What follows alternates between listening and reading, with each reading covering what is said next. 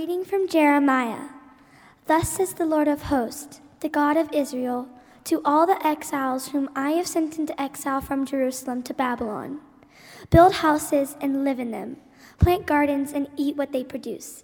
Take wives and have sons and daughters. Take wives for your sons, and give your daughters in marriage, that they may bear sons and daughters. Multiply there and do not decrease. But seek the welfare of the city where I have sent you into exile, and pray to the Lord on its behalf, for in its welfare you will find your welfare.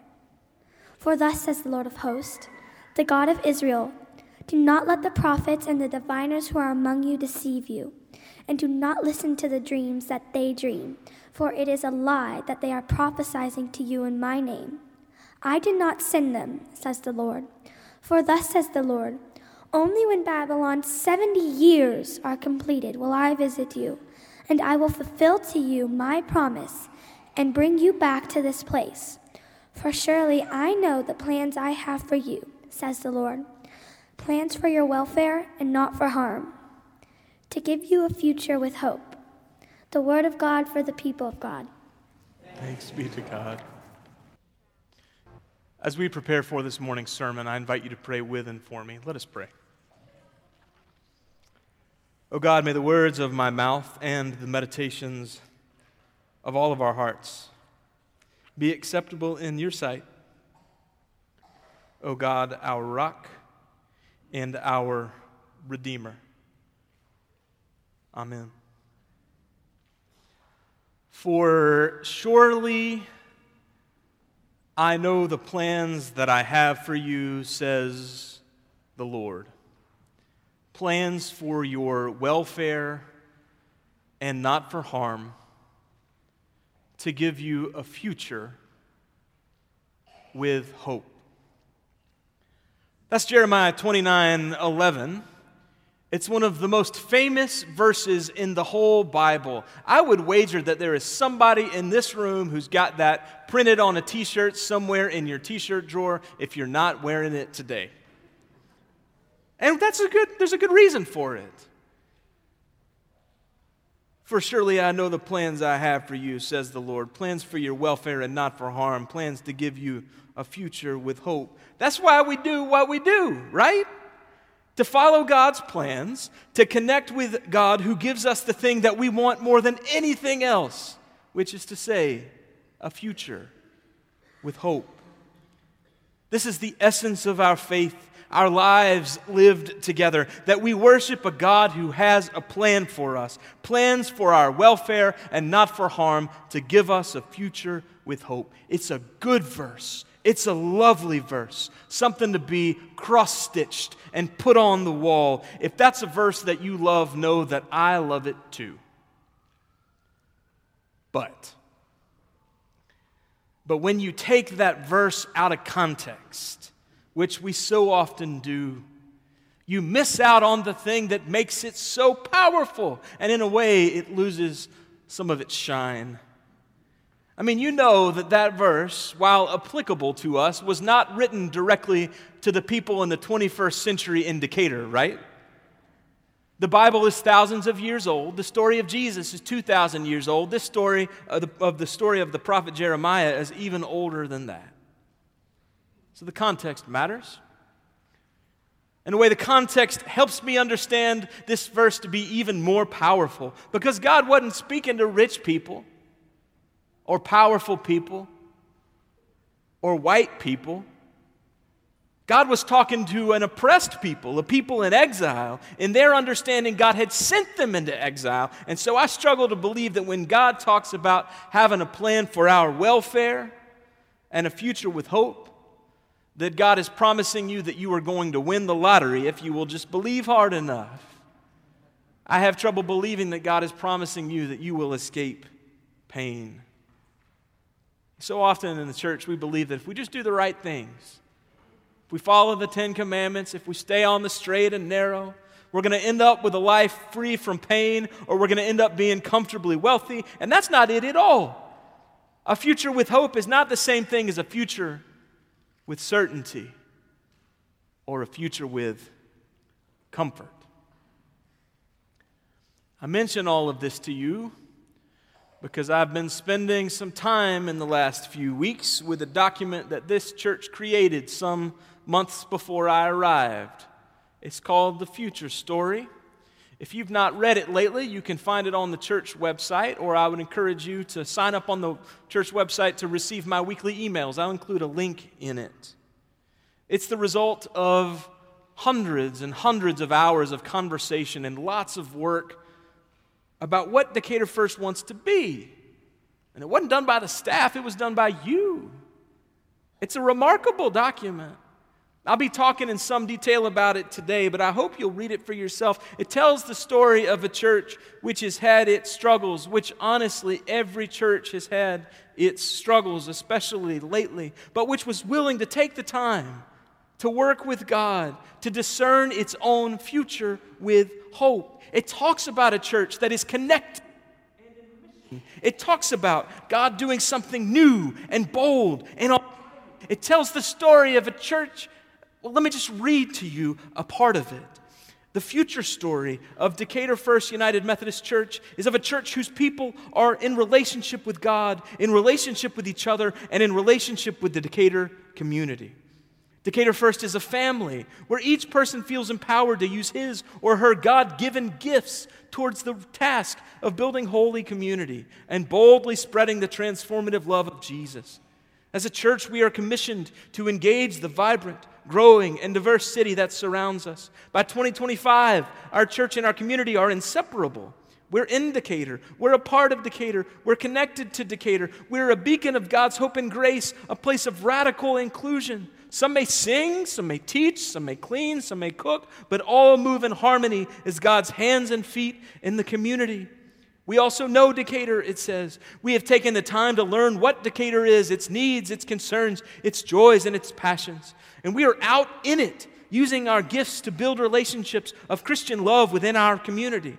The congregation is empowered to go forth and serve in whatever ways God calls it, in the name of and with the blessing of Decatur First United Methodist Church. Friends, talk about a future with hope. That is powerful stuff. And it's right in line, I think, with what God calls every church to be. After all, our mission as United Methodists is to make disciples of Jesus Christ for the transformation of the world. That's quite a mission. And it reminds me a lot of what God says to the Israelites in exile, to work for the welfare of the place where I have sent you, for in its welfare you will find yours. In other words, God does the work of transforming our hearts when we partner with God to transform our community and the world. And it sounds lovely, and it is, but that doesn't make it easy. If we want the future story to be something more than a nice document that we post on the church website, something that we cross-stitch and put on the wall, it's going to take intentional effort. The kind of effort that the Israelites had to put into their own future story. You heard that, right? God gave them a future story. This is the Israelites' future story. Build houses and live in them. Plant gardens and eat what they produce. Get married and have children. But seek the welfare of the city where I've sent you into exile and pray to the Lord on its behalf, for in its welfare you will find yours. You don't do that work on accident. Neither does a church transform its community and itself by accident. It's one reason why I'm so grateful to be serving here in this place with you, with a church that takes this work so seriously. I got to tell you, church, I have an admission. I'm sort of in love with you. We don't have it all together, of course. Sometimes we get a little grumpy when things change. Now I'm just talking about myself. But this is a church that understands that ultimately its mission is to make disciples of Jesus Christ for the transformation of the world, and everything else is secondary. I'll give you a little example. You probably noticed, you may have noticed, if you came in the North Candler entrance or follow the church on Facebook, last week we moved some furniture around. We created a gathering space with Wi-Fi and charging stations and tables and coffee, that magic liquid which ought to be the third sacrament of the Methodists. It's all in the interest of being more welcoming and more connected. And in some ways, that space as it's currently laid out is a change for this church, a pretty big one. It's silly, I know we're modern people. I've been around churches where this kind of change would have brought about the second round of the Crusades. I'm not saying everybody's thrilled with the way it looks or with the coffee, but if there's been grumbling, not much of it has made it to my desk. That's a small thing, but it's remarkable. There are other things already referenced in the future story that we have already accomplished. There's language about evaluating our worship services. That work continues to happen. It's ongoing. There's language about evaluating our physical plan. That work is ongoing, but you, just a couple of weeks ago, made a huge step forward as you made a bold decision to move forward with a plan to right-size our footprint, dream of what we could do with some considerable proceeds for the glory of God and the betterment of the community. In the grand scheme of things, maybe that seems like a small thing, but I've been around enough churches to know the kind of unanimity we saw in that decision is remarkable. I might even say miraculous. The decision to trust and to dream and make difficult decisions is remarkable. There's language in the future story about the need for expanded Christian education, even an expansion of what we mean by Christian education. Thanks to the leadership of our GROW team, the church has expanded these offerings both in number and scope. Some of those groups start this week. One of them starts this afternoon at Thinking Man Tap, delights me to no end. You know that half the hymns in the hymn book started out as bar songs, right? It's right in line with our future story. It may seem like a small thing, but it's remarkable. I could go on and on about the ways in which you have made progress towards this story. You restructured the church council. You created what are essentially research and development money funds for our vision teams, grow, connect, engage, and worship, to try new things and to see what sticks. We've hired staff, not just skilled at doing ministry, but skilled at resourcing other people to do ministry so that you can be the leaders that the church and the community need in this day and at this time. They may seem like small things, but they are remarkable. Even still, I will acknowledge that it sometimes feels like things move slower than we would like. The master plan team continues to work on what the campus ought to look like for the coming generations. That work is ongoing. We aren't as connected as a church as the document dreams will be. That work is ongoing. We have a ways to go towards becoming the missional church we dream that we'll be. That work is ongoing. I will admit, as a pastor, I sometimes get frustrated at the state of things. I hope that I have not parlayed that frustration onto you. It's just that so often the church moves at the speed of church. And when you're ready to get going, it can be frustrating, I know. But this is where I find Jeremiah helpful. For one, God says the Israelites are to live in exile, live out their future story for, and I'm sorry to tell you this, 70 years before it comes to fruition. Our future story envisions that this will all be accomplished by 2025. And yet we have made remarkable progress toward that goal.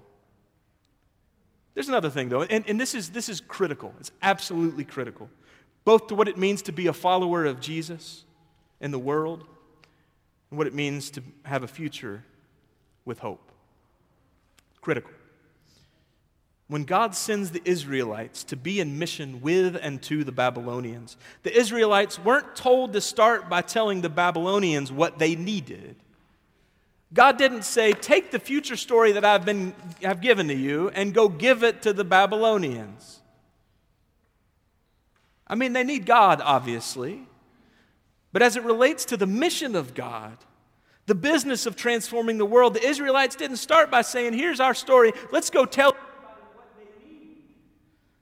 God says to go out among the people, to plant things and wait for them to come up, to get married and to have kids and build houses. All of these things involve erasing the boundaries that separate us and them.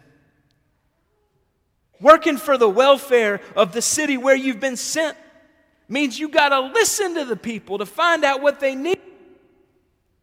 If you are sent to a place where everybody's emaciated and the crops are dried up, that's one thing. It's obvious what those folks need. But if you are sent someplace else, and my friends, you have been sent someplace else, you got to ask people what they need. You got to listen.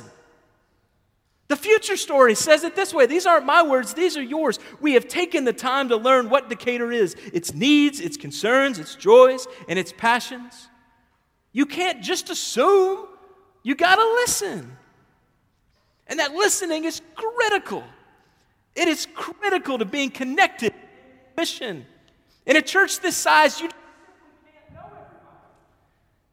Psychologists tell us that people can really about 150 other people. That includes your family, your friends, your coworkers, and people at the church, everybody. We worship 500 people on a Sunday. On any given month, we have well over 1,000 folks walk through the doors of the church for worship and for programming. You can't know everybody, but you can listen. You can be open to what one another needs. Be willing to share yourself with others. Invest in a small group so that you can have the accountability that comes with connection. You can be open to new people walking in the door for the first time if you are vulnerable enough to remember just how intimidating it is to open those big, heavy doors for the first time. What's more, you can't know what the community needs until you ask them. And it sounds obvious, but it's harder than you might think. You got to be intentional about it. You got to make relationships. You got to talk to business owners and political leaders and the police and the fire department. You got to talk to teachers and people who are homeless and social service providers. If you're going to share your faith in Jesus, and you're supposed to share your faith in Jesus, that is part of the deal. You got to build houses and plant gardens and have families and know the people. If you want to build a future with hope, you got to work for the welfare of the place where you have been sent. This place right here, inside and outside its doors. Friends, we've made a tremendous amount of progress towards the vision that you discern. Not me, but you. This is not the church that I walked into 2 years and some months ago. That progress is because of your hard work and God's deep faithfulness. But if we're going to take the next step in this journey together, we got to listen. Not just passively, but actively listen to what God is doing in the world and to what people need. And every person in this room has got to play a role in that story, or else it's not going to work. At the end of the day, the truth is that a few difficult decisions does not a future secure. Can I say that one more time? A few difficult decisions does not a future secure. The Israelites knew this. You know this. There's work yet to be done. It wouldn't be worth doing if all we had to do is sit back and wait. And yet as we gather on this beautiful Sunday morning, I am reminded that God has a plan for each of us and all of us together. Plans for our welfare and not to harm. Plans for a future with hope. Thanks be to God. Amen.